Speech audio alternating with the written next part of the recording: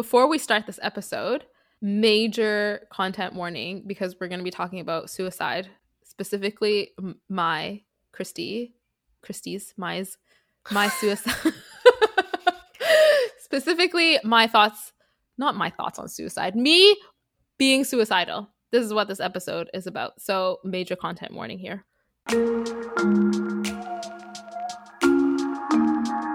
Okay. Microphone. My name is... I'm going to keep touching my nose today. Okay. Because it's itchy. Oh, allergies? I think it's because I have this like wisp of bangs and they just of bangs. They just gently graze my nose enough to tickle it. Annoying. So I keep touching it, and the more I touch it, the more itchy it gets. Do you not have a bobby pin? I do. But now it's too late. Now I'm tethered to this microphone and I've committed. Okay.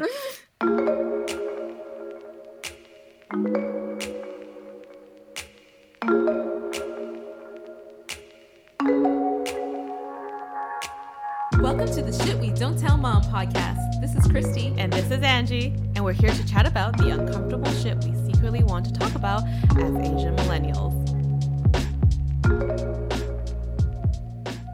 Welcome back to another episode of Shit We Don't Tell Mom. This is Angie. This is Christy. Hello. For those of you who have listened to episode 25, thank you. We are starting a series called Our Shit, where Christy and I are going to talk about our shit, our day-to-day, our struggles, our triumphs with our mental illnesses, at the more, not minuscule, but at the more, what is that? Like day-to-day. Like, you know what I mean? Like, it's more like practical. Like, yeah, day-to-day, more practical discussions of how we're doing in our mental health journeys because, we talked about our kind of the start to our origin stories and stuff like that back in like episode 2, episode 3, 5, 6. We touched upon it in episode 9. So essentially, we just want to continue the conversation, the discussion about what it is like to live with depression, anxiety, bipolar, etc.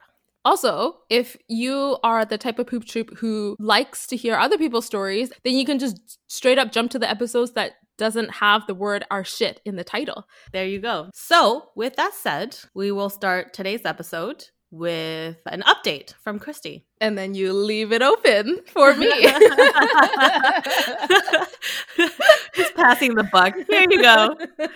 No, I'm just kidding. So Christy has been going through some stuff and it's been, I don't know. I don't want to describe it for you, but I can take the bucket. Okay. Was that bucket. Bucket? That's what you said, right? No, I said buck. Pass the buck. What's the buck? Like, I don't know what's the bucket. $1? Like a moose? Pass the buck? It's like a phrase. Like you're gonna pass me the moose. Is bucket? No. What if pass the buck? Hold on. The loony. You're gonna give me the loony. So pass the buck is a shift. So shifting the responsibility for something to someone else. Anyways, I have the buck now. So some updates for everyone. And some folks might notice as well because I did share a little bit on my Instagram at the beginning of this journey. And then I have since not really been on any social media. My depression has relapsed in the last couple of months. You know what? Time is just whatever now. But it's been around 2 months since I noticed my depression coming back. And what was different about it this time was a lot of my regular management skills, like meditating, journaling, that stuff, it wasn't working. I was so disinterested in doing any of that. And I noticed I was behaving a lot more obsessively towards certain things.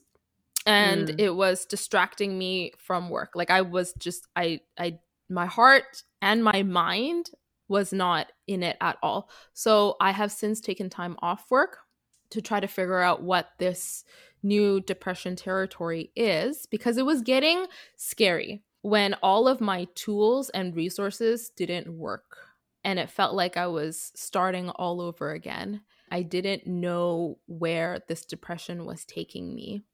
So I took time off work so I can figure some of this shit out and try different resources and get some support. So I've been seeing a social worker because they were the cheapest form of therapy, basically. And at first it's always difficult because anytime you work with any new healthcare professional, you have to build rapport and trust. And that takes at least a few sessions, and you kind of have to feel them out. And you talk about a lot of surface level stuff that you think is the problem, but it isn't actually the problem. So I talked a lot about my obsession with the Hunger Games because oh, I love this part of the story. This is when it gets real, okay? So how this all start? Okay, I'm going to backtrack a bit. How did all this start? Where did the depression come from? When did I start noticing it? I noticed it when I was on vacation, which I thought was very strange, but in hindsight, it makes sense. And I took basically a week off, and for the first half of the week, everything was great. I was decompressing. I felt good. I did a little staycation thing by myself. And then right in the middle of it, I discovered Hunger Games. And I'm not saying Hunger Games triggered anything, but I basically, when I read the first book, I didn't stop reading at all. So I spent a whole day reading the first book, and then I got really upset from 12 o'clock midnight all the way to the next day, 8 a.m. because I didn't have the second book. Like I cried. Oh no, I didn't know that part. So the one thing that I thought was really funny is this happened when you were staying at an Airbnb locally, a local Airbnb, to kind of give yourself that space that you might not have when you're at home because you live with your mom, right? So that's totally understandable. And then you found this, like you literally discovered a book in the Airbnb, Hunger Games, the first one. Yeah. You know how like decorative books is a thing now, right? Yes. So this Airbnb host, they took the Hunger Games book and they like wrapped it in this brown paper bag cover thing. And then they use it as a decorative piece on their shelf. Okay. Oh. So it's not even a book. It's not even like, welcome, read my books. It's like, this is a piece of artwork and I'm just going to cover it up. I'm going to cover the fact that this is a Hunger Games book and then use it as a decorative piece. That kind of makes me sad, but okay. So here I was on my last day of the Airbnb. So I was going to check out the next morning and I had zero plans. I woke up early, made some coffee, was going to just chill and feel good. And as I was waiting for the coffee to brew, fun fact, I don't drink coffee. I only drink coffee when I'm on vacation. When I was waiting for the coffee to brew, I noticed the brown paper bag book on the shelf and I was curious. So I go over, I take the book, and a thing that I do with all books and some movies is I don't read the synopsis. I just like to dive right into a book. I love it. I find the experience so much more immersing because I don't know where I don't know where I am, what year I'm in, if I'm, if this person is like a 30-year-old or a 7-year-old, like I have no idea, right? And it's so great to discover that as you read. Anyway, so I read like the first chapter and then I realize it's the Hunger Games, even though I don't know anything about the Hunger Games. Oh, that's how, yeah, when you told me that like you didn't realize it was the Hunger Games until after the first chapter, I'm like, but the title, and now that you're telling me it was wrapped in brown paper, okay, that's how you didn't know. Okay, yeah, so it was just like this anonymous, mysterious book. I expected some like yellowing book from 1964, but it wasn't. It was like a 2008 YA novel in this Airbnb. One of the most popular series lately, yeah. So I figured, you know what? I have nothing to do for the day. Well, let me just like read it because it's getting kind of interesting. And then fast forward, I read the whole thing. I finished it. I took multiple baths. I hung out on the roof. Like I had a good day. Okay. I had a good day. And then when I finished it, I was so upset because I didn't have the second book with me. And then I got into this weird phase where I started thinking about all my exes, and then I started crying. And then next day when I checked out, the first thing that I did in the morning was, oh, here's another background thing. When I'm on vacation, I don't touch my phone. In fact, I put it in the closet. I allow myself if I need to. If I think about it, I'm like, okay, I have to like go to the closet and like open up the drawer. And I'm like, nah, I don't actually need it. So I give myself that space to be mindful and question if I actually need my phone or not, because usually we do it so automatically. So when I'm on vacation, I let myself ask, do I need it? And usually I don't. That's actually cool. It's like a good way to disconnect. Basically. Yeah, exactly. I'm not like locking it up and throwing it away the key, you know, like I don't want to force it, but I just want to give myself the opportunity to say, do you actually want it? Anyways, that's a side note.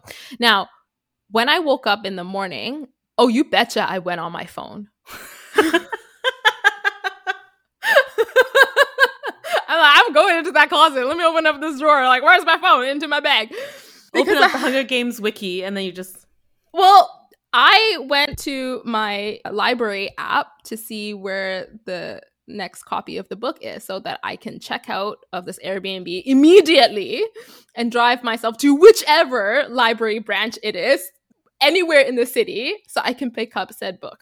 Now, I found it, of course, but the library didn't open until 11.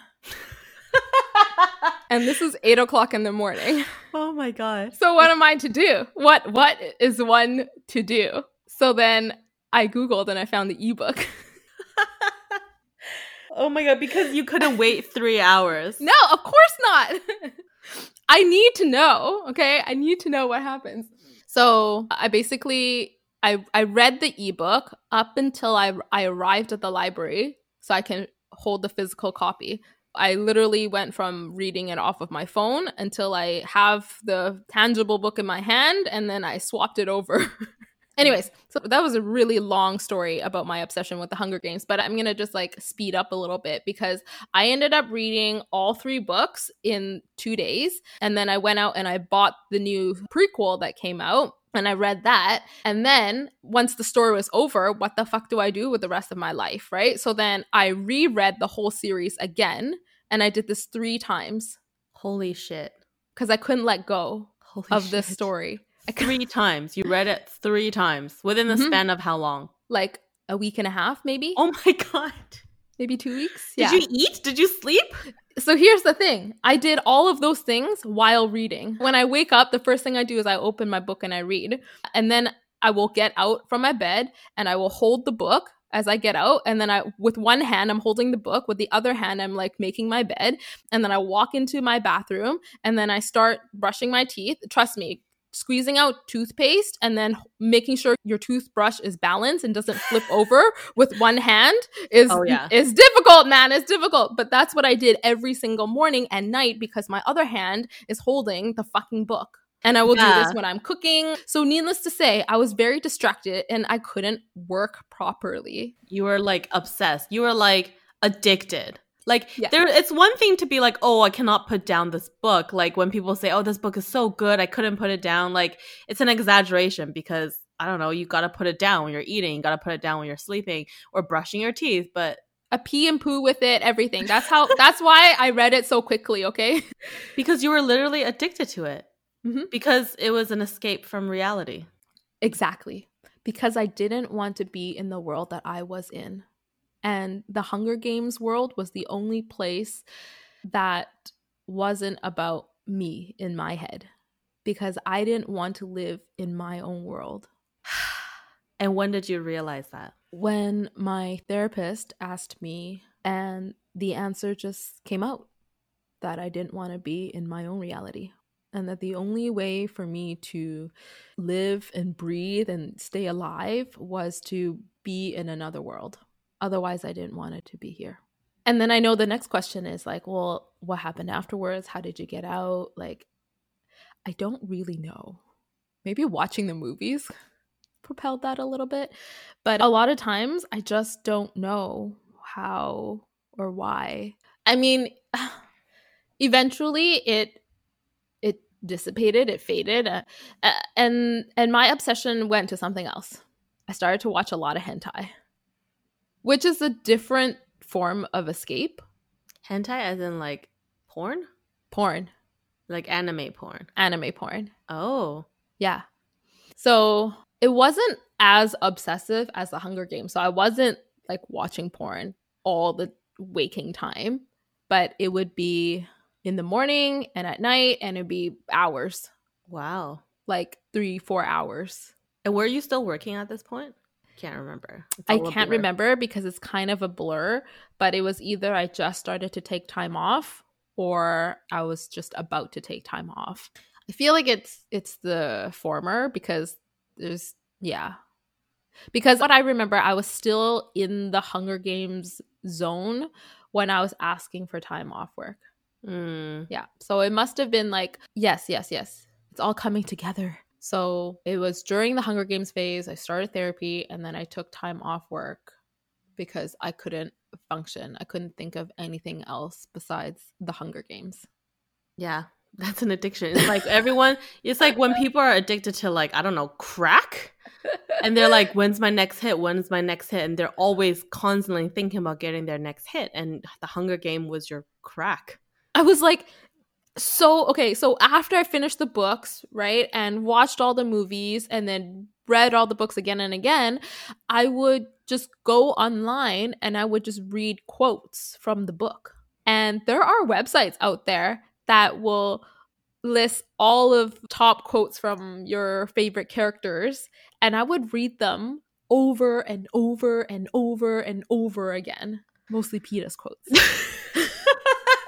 Yeah, so you can bring your version of PETA back to life in your head. Correct. Erase the version that you saw in the movies. That is precisely the reason. Yeah, so like I totally understand. I can sympathize with what you're going through, because it is quite scary to have your entire life revolve around this thing that's very external. And I remember mentioning before that when I went through my like big depression, time off from work, and just not wanting to be here anymore, it was what kind of made me realize like I can totally see why addiction is a mental health thing.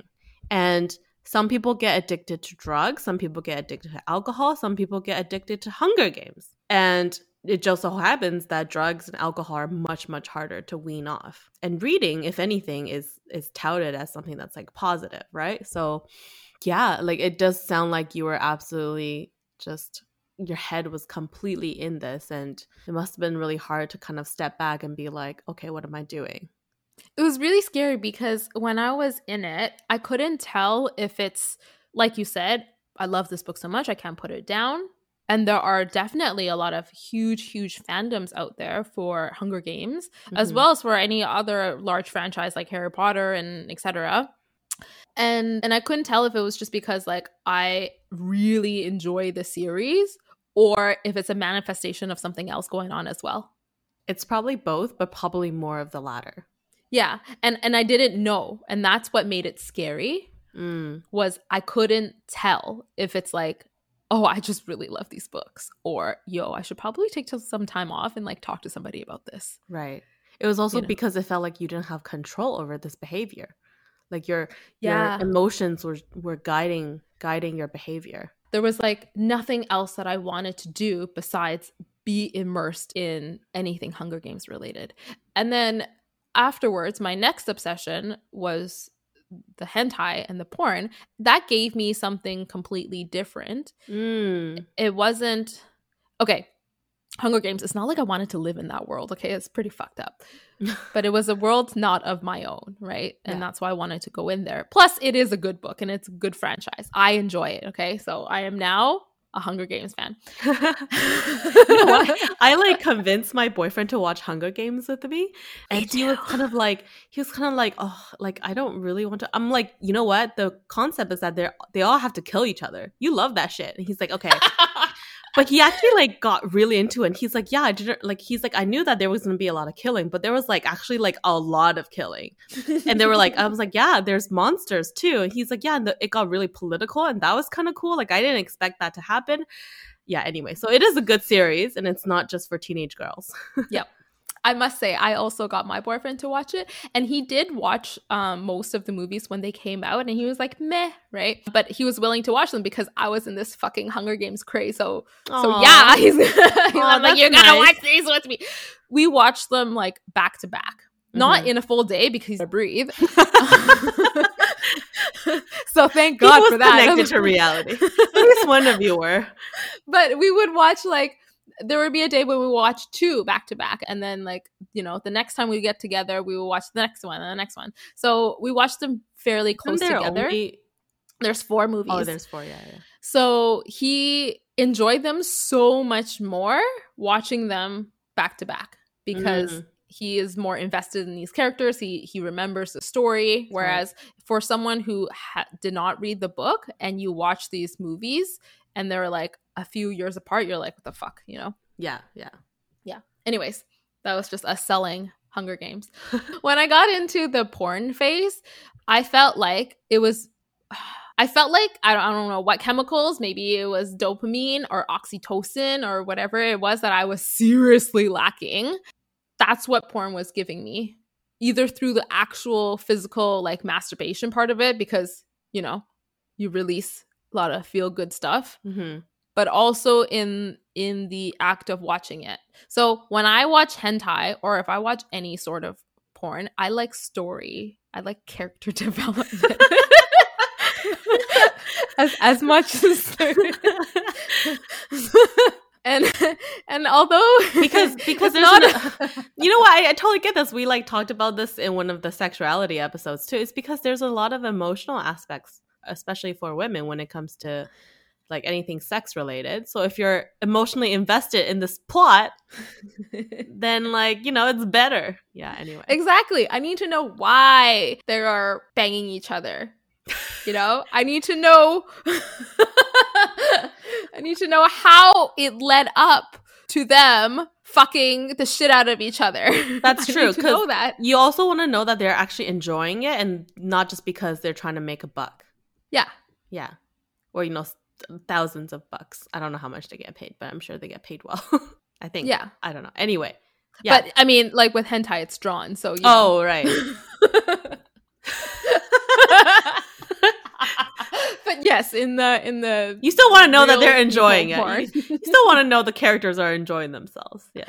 So I felt like with the Hunger Games, I just wanted to be in another world because I was severely depressed that I didn't want to be in my own world. And then with porn, it was giving me a lot of these hormones and stimulating, I don't know, the transmission of transmission of neurotransmitters. The release. Y'all know what I mean. Yeah, the release of these good hormones. And that was my dose of being able to get that. So it was like drugs for me. Yeah. But how did you feel about it after? Like after that phase or after watching porn? After watching porn. Well, mostly I felt really groggy. And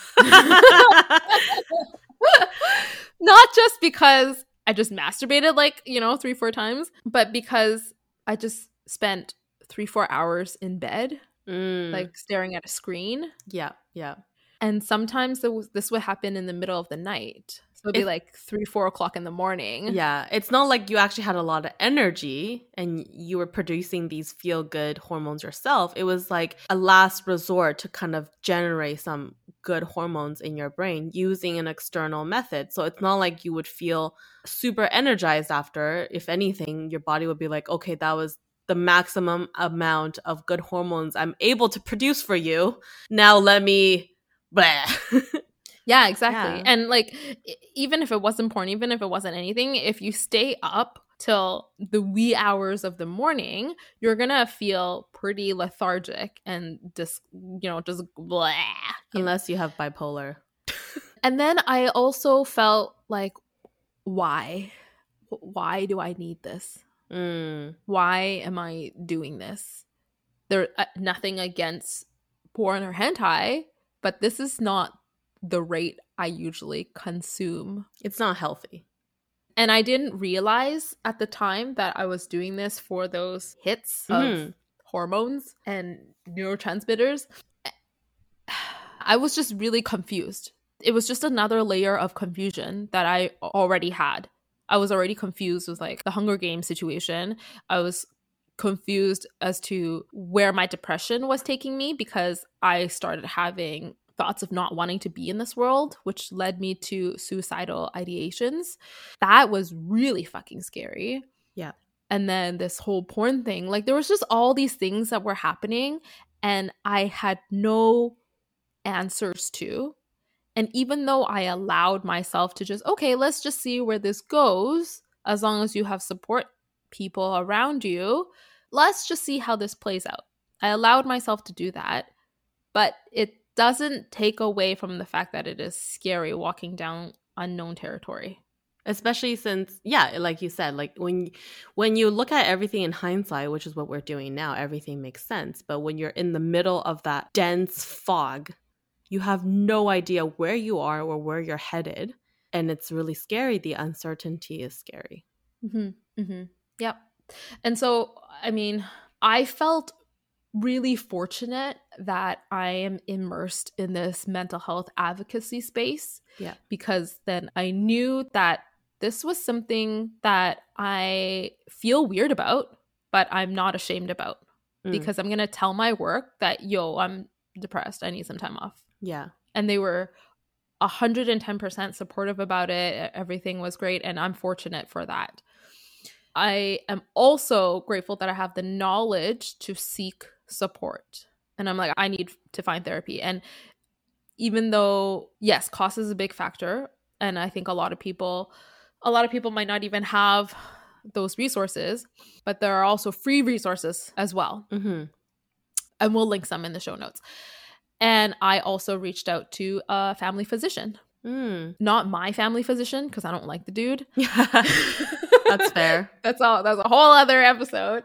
But I just went online, and they're very accessible. In Canada, there's Maple and there's Access Virtual, and I'm sure there's plenty of other ones where you can just jump on and then book an appointment with a physician. They're just family doctors. And okay, this is not advocating it very well, but I went on to Access Virtual and I saw a family physician. And when you go on the first time, you fill out the intake form because they'll be like, why are you here? Why do you need to see a doctor today? Like, what, blah, how long have you been feeling? Whatever symptoms it is that you have listed. And so I listed like depression and like, I've been feeling this for about 3 weeks now, blah, blah. And when the doctor came on, like web video chat, whatever, they're like, so have you been feeling sad?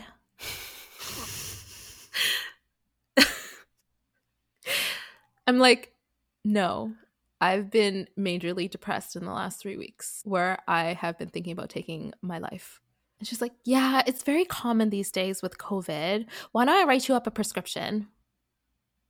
Wow. And my mind was like, oh my God,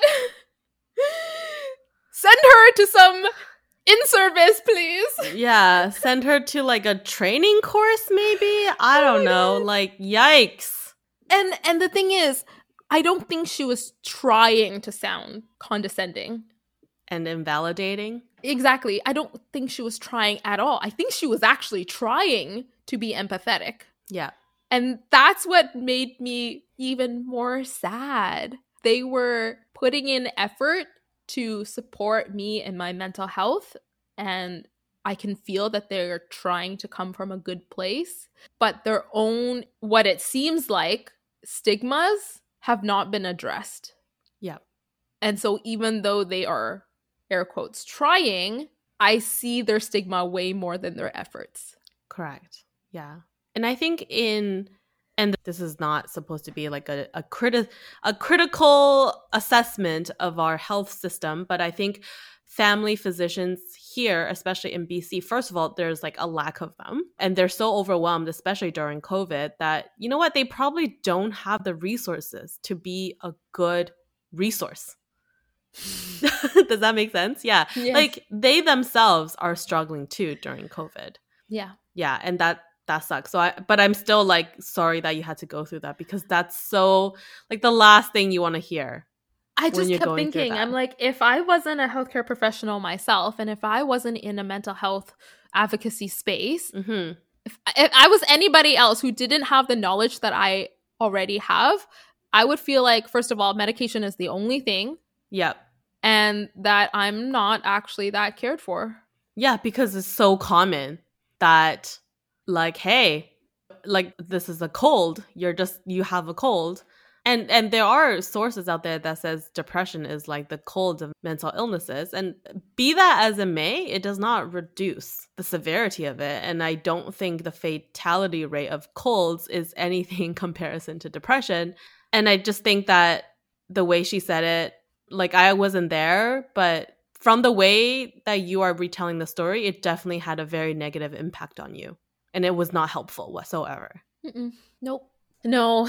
And this is funny because I was in a spiel of like, there are resources out there. Go see your family physician. And oh, here, this is my shitty story of when I went to see a family physician. Okay, dial it back. Having said that, Access Virtual, the platform that I had used, they do have care navigators and they can help you do some research. So I asked the physician, I'm like, are there other interventions as well before I explore medication? Are there any group programs, support groups? Like, what do you think about psychiatry? Always advocate for your own health. Don't just listen to the healthcare professional. Right? Yes. Ask questions and Yes. ask for more things. Okay.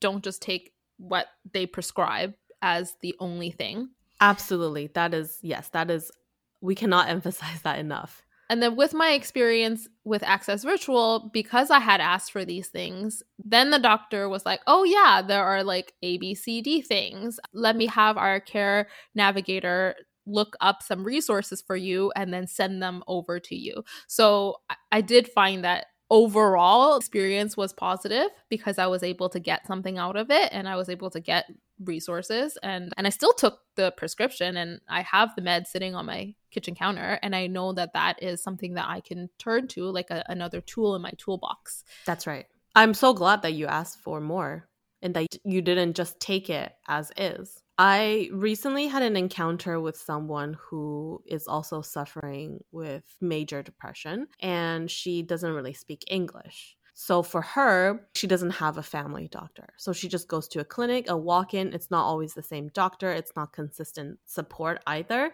So she told me that the most recent one she went to, they were so dismissive of her and just like didn't really take the time to care about her at all. And she said it made things so much worse.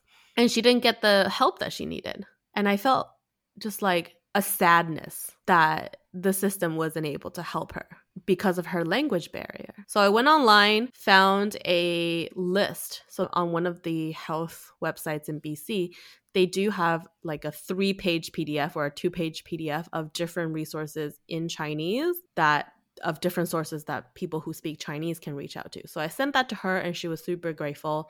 Now, I didn't look for any other languages, but I do hope that they offer it in multiple languages. But even then, it's still not enough. And I think like, okay, now I'm just kind of going on a tangent. But, like the system is never going to cover everyone. There are always people who are going to slip through the cracks. And unfortunately, not the system or other people, sometimes even family, are not going to be there to advocate for yourself. And like Christy said, like sometimes you just really have to advocate for yourself. So ask for more support, ask for more resources if you're not getting it from healthcare providers, or seek a second opinion or third or whatever. Like many people always emphasize like, hey, if you don't find somebody who's helpful, look for another one. Like, don't give up after first try. And that was so helpful for me because the first counselor that I saw wasn't like, they were a great person, but it just was not the right fit. So I kept looking until I found the right fit. So same thing with any sort of healthcare provider. They're all human too. Like Christy is a healthcare provider and she's human. She might not be able to offer the best service to every single person that approaches her. And sometimes it's just about looking for that right match. So if you're going on to Access Virtual or seeing your family doctor and nothing is really working out for you, like please don't give up because you will find somebody who will be able to help you.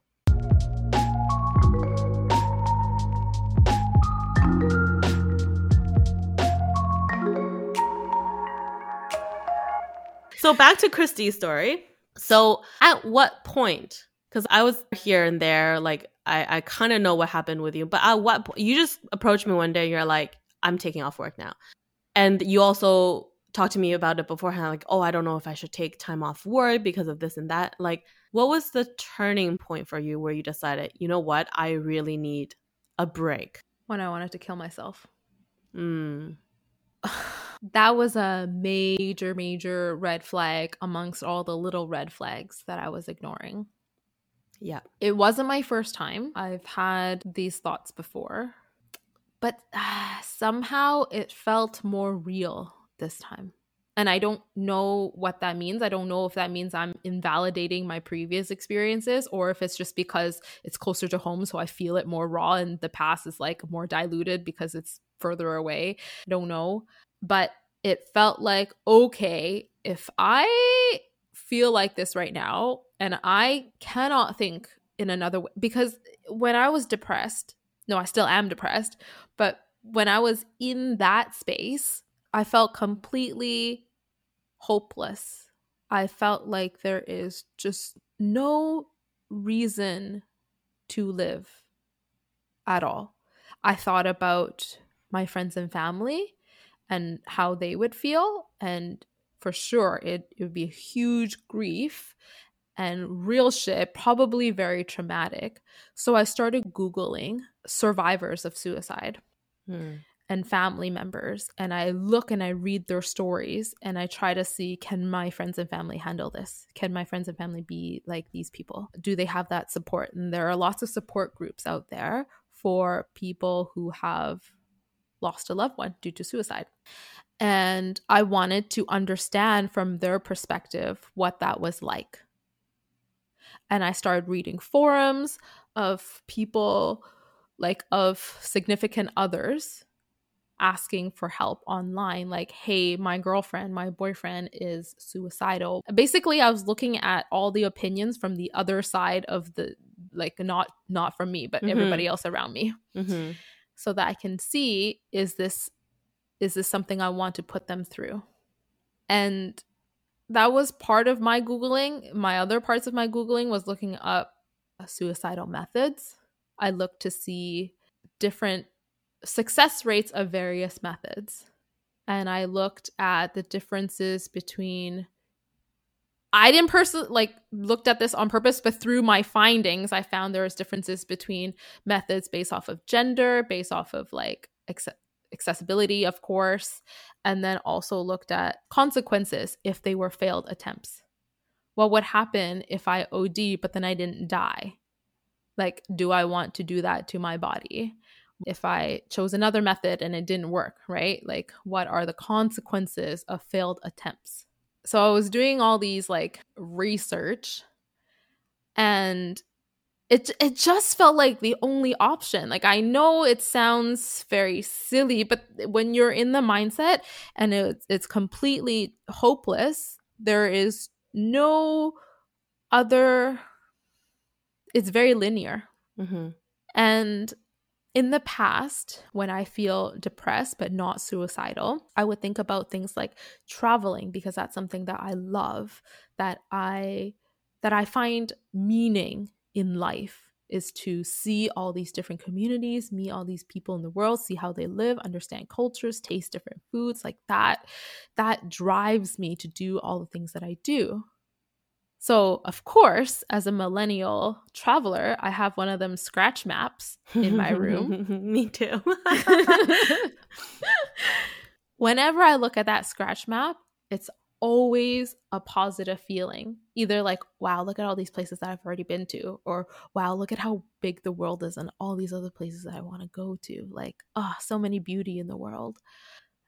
When I looked at that map in that phase, all I could think about was, what is the point? I felt no pleasure in anything that used to give me pleasure. Yeah. And I know that's very textbook, but it's a reason. There's it's a reason textbook. it's textbook. Because that's how it feels. There's just nothing else. There's nothing to keep you going other than the button of self-destruction that we come with. I just wanted to not feel so shit anymore. And it's so scary because I'm like, holy fuck, that means I'm suicidal. I don't want to be suicidal, okay? I want to thrive. I want to be that person who's excited about traveling again. I remember there was one day I was in the parking lot at my nearby London Drugs, and I was picking up egg tarts because there's like an egg tart place nearby. I love that yes, place. It's yes. like the best egg tarts in the whole fucking city. Like, I think it's the best egg tarts that I've ever had. Me and too. I've been to Hong Kong. Yes, me too. I will fight anybody who disagrees with me. Anyway, so I was in that parking lot and I was waiting for the new batch of egg tarts to come out. Okay. So I lean against my car and I have my phone and I'm just scrolling like most people do. But I'm scrolling through suicidal methods. Just chilling in the parking lot waiting for my egg tarts. And then looking to see what are the... I know. I should not be laughing at that. You have no idea what people are looking at when they're on their phones, okay? Absolutely. I remember it was a beautiful sunny day and here I am, like all privileged. You know, at this point I had taken time off and I'm waiting for my egg tarts in my fucking Lexus, you know, and I just want to die. I'm going to say the same thing you said to me a couple of weeks ago. Privilege has nothing to do with any of this. Yeah. Like, yes, we have certain privileges in terms of accessibility and being able to help ourselves and putting mental health as priority, but it does not take away the pain that you feel and it does not take away the help that you need. In that moment, I Googled the suicide helpline and I stared at it. And I was very, very close to hitting the number and calling just to see, because maybe I need that in that moment. Maybe I need that help. But then I thought maybe I don't. Not for me, not because I don't think I was suicidal, but I felt like maybe someone else needs the line more. Oh, Christy. And I don't want to tie up the line if I'm just waiting for my egg tarts. Like, I'm not, standing over a bridge. You know what I mean? Yeah, I do know what you mean. But it doesn't take away the pain. Like, I can feel probably a small part of the pain that you felt just by listening. And that's human connection. And I'm really sorry that you were in that mind space. It's hard. It's really hard. Especially when you think of yourself as this really extroverted, bubbly person. You're like, how can I be like this? Like, how is it possible when I have all these things in life and family and friends, but it doesn't matter because all those things are external. The privilege that we have is external. What we do with that privilege is internal. The support that we have for mental health is external. How we approach that support is internal. The pain that you feel inside does not become less because you have more external things. And then what did you do after you decided not to call this hotline? I think I went for a drive for a really long time and I played sad music and I cried in my car. And I had many days when I just drove and cried. And throughout this whole time, there are days when it felt like it was bearable. There are days when I think maybe I can go back to work. Like, I'm trajectorying upwards. I'm not fully there yet, but I'm heading towards there. And then there will be days when I just fall right back down. And those are the most disappointing days because it felt like I was doing well and I was able to, cook food or like shower. And then the next day it would just be like, and I would say that was probably the hardest part, was going up and down and riding that roller coaster. Because in the past, my experience was you progressively decline until you're in this like nasty, nasty pit.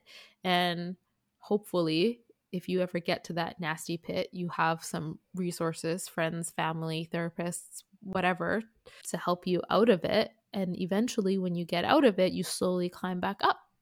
And to me, that's what depression is. Like, there's just this illness, and sometimes you will slip and fall, and it has nothing to do with you as a person. It's just your illness relapsing. And that's what I'm used to. What I wasn't used to was climbing up and then falling back down and climbing up and falling back down. And I'm like, fuck, I'm tired of this. And that's where I still am right now. There's no ending to this story. And that's what this series is about. It's an update of where we are in our current moment. And I am still off work. And I am trajectorying upwards is how I feel like. Mm-hmm. But I have fallen down so many times now that I'm kind of not holding too much hope. I don't want to be pessimistic about it because that's not going to do me any good either. But I'm not going to hold so much, I don't know, emotional asset to me going back up, you know? Yeah. So I'm just going to let it happen. Like I'm trying to feel neutral about it. You know, I'm just going to be like, okay, I feel good right now. I'm just going to be happy that today feels like a 7 out of 10. Because today feels like a 7 out of 10. And in my like really shit is probably like a 2 out of 10, right? And my average was like 3 to 4 out of 10.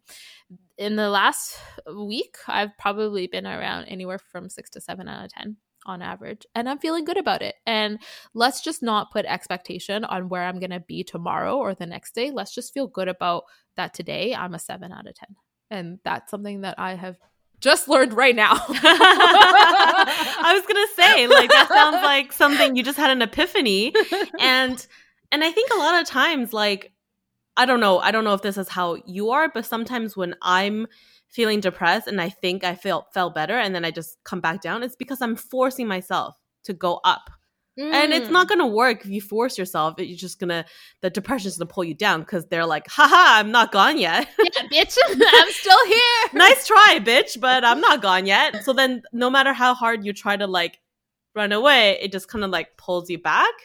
But if you just let it do its thing, you know, don't let it take over your life. But if you have to make changes in your life so that you can kind of let it do its thing and let it slowly dissipate, then okay. And of course, like you said, everybody handles their depression differently. And it's just really about, especially if it's an ongoing thing, it's just about recognizing those symptoms. And you're going to have epiphanies every time. Mm-hmm. You're never going to be, it's not like, hey, in 2 years, I'm going to be an expert at managing my own depression. Yeah. And I do want to say, like, for anybody, for our listeners, if you've ever been through suicidal ideations, or if you're feeling that right now, even, yeah, I know I didn't call the number, but the number is there for you. And I wasn't afraid to tell other people about it. Like, I told my boss, I'm like, yo, I'm thinking about killing myself. I didn't say it like that, but yeah. And then I told my therapist and I told my doctor, and it doesn't matter really how they respond. You're being honest with yourself. And you also know that is not where you want to be, even though your mind tells you otherwise, right? Because this is the only option. But you're like, I don't want to feel this way. And me telling other people not only made me feel a little bit more liberated, but it opened up opportunities for other people to also help me as well. The thing is, don't just expect them to help you. Like, don't just be like, I'm going to tell everybody and they're all going to be here to support me. Some people can do that and some people don't have the capacity for that. So don't put the expectation. But, you know, again, it's feeling neutral about it, right? Not feeling ashamed to not tell anybody. Don't be ashamed. Just tell people. It helps normalize it. It doesn't make it okay, but it helps normalize it. Yeah. And for those if you are ashamed, it's also okay because we grew up in a society that shames this concept. So if you are ashamed right now, like, know that it's okay to be ashamed, but that you will find a way to not be ashamed, because it has to start with you, right? Like, the reason why you're ashamed is because society tells you should be ashamed, and you should be like, fuck society. And I think one other point, sorry, just before you go on, is I think one other positive, or maybe not positive, because I don't want to label things positive and negative, but one other thing that's helpful to admitting that you are suicidal or that you have suicide ideation, I can never pronounce that word, ideation. That makes it worse for me. Spell things. That means I have to put it together in my head. Fuck okay, that. Suicide ideation is that when you're admitting it, you're not just admitting your thoughts, but you're also admitting your pain. You're vocalizing your pain and you're validating it. Yeah. Own it. You're owning that you feel painful. And a lot of people who have gone through this will say that, hey, it's not like I wanted to end my life. There were still a lot of things in my life that I absolutely loved and would not want to give up. But the pain of how I felt was so excruciating, and it just trumped everything else, that it felt like just to get rid of that pain was worth losing everything else in my life. But I remember saying this to my therapist. I was like, good things don't last. And she was like, well, neither do bad things. Nothing is permanent, including things that you think are bad. And I was like, oh, damn. This is why I pay you the big bucks. Yeah. The whole idea of suicide ideation is just that, like, it's okay to feel this way. And just because it's okay, or just because it's happened to other people, does not reduce your own experience. So I think for me, one of the things that made me hesitant to talk about it is like, well, I'm sure I'm not the only person going through this, so why should I make a big deal of it? But it's your life. It's your mental health. You have to be your own advocate.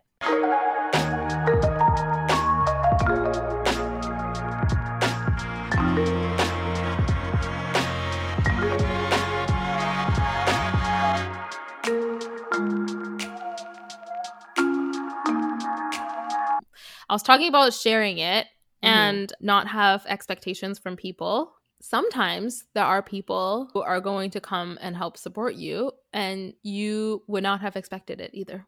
And if you didn't share, then you wouldn't have been able to get that help and support. A friend of mine had reached out, and I'm trying to remember. See, a lot of things about like when you're in serious pit of depression, things just get woozy. Yeah. I don't think they knew that I was in a depressive phase, but it was just like a, hey, how's it going kind of a thing.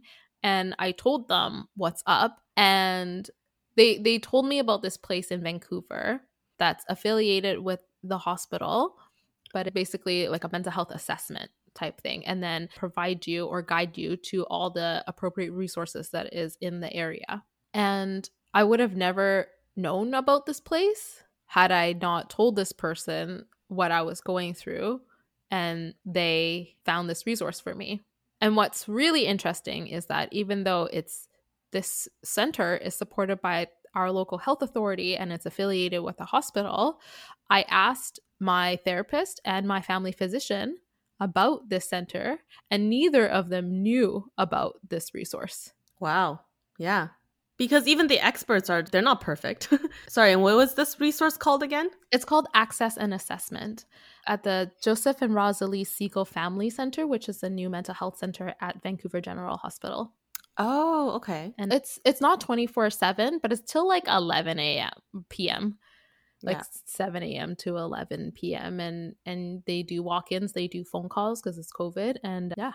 So you might be surprised by who be there to support you and provide you with resources. But, you know, as long as we are able to open up, it's mostly for you and not have other expectations from others. It was a bit sobering, like hearing you really go into the details. Like I knew that you were in a really dark pit, but I think hearing you share that, there was definitely a moment where I started tearing up a little bit. Because like,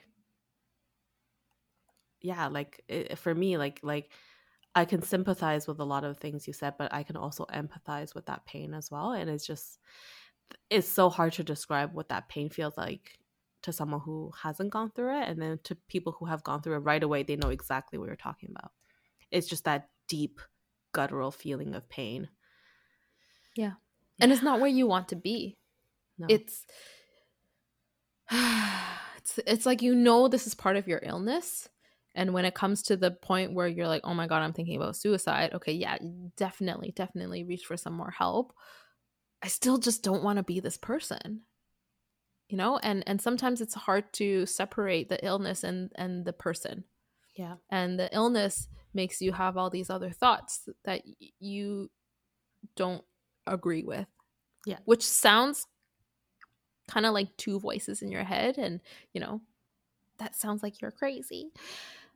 But it makes it so much more confusing and difficult to work through when you cannot tell sometimes what is the depression and what is me. And then when you can tell, you're like, oh fuck, this is just a depression. Like I'm gonna take care of myself. I'm gonna do what I'm gonna allow myself to feel all these things with the help of support and therapy and go through these motions. But I don't want to be here because I'm behaving like a person that I don't identify with. And that itself can be so exhausting. And that's where I am at right now. Because it's been 2 fucking months now. I've been off work for, I don't know, 4 or 5 weeks. In total, it's been 2 months-ish, because I spent the first 3 weeks like going through this without taking off work. Timeline gets all really messed up. But I feel like even though there's been good days and there are not so good days, referring back to that roller coaster, on average, I don't feel like I have gone anywhere. And I'm getting really impatient with myself. And although 2 months for some people might seem like a long time, for some people it's like no time at all. I think I'm being really hard on myself and putting on a lot of expectations on myself because I'm someone who's really, really driven by productivity. And Angie knows this because that's how we operate inside the podcast. Yep.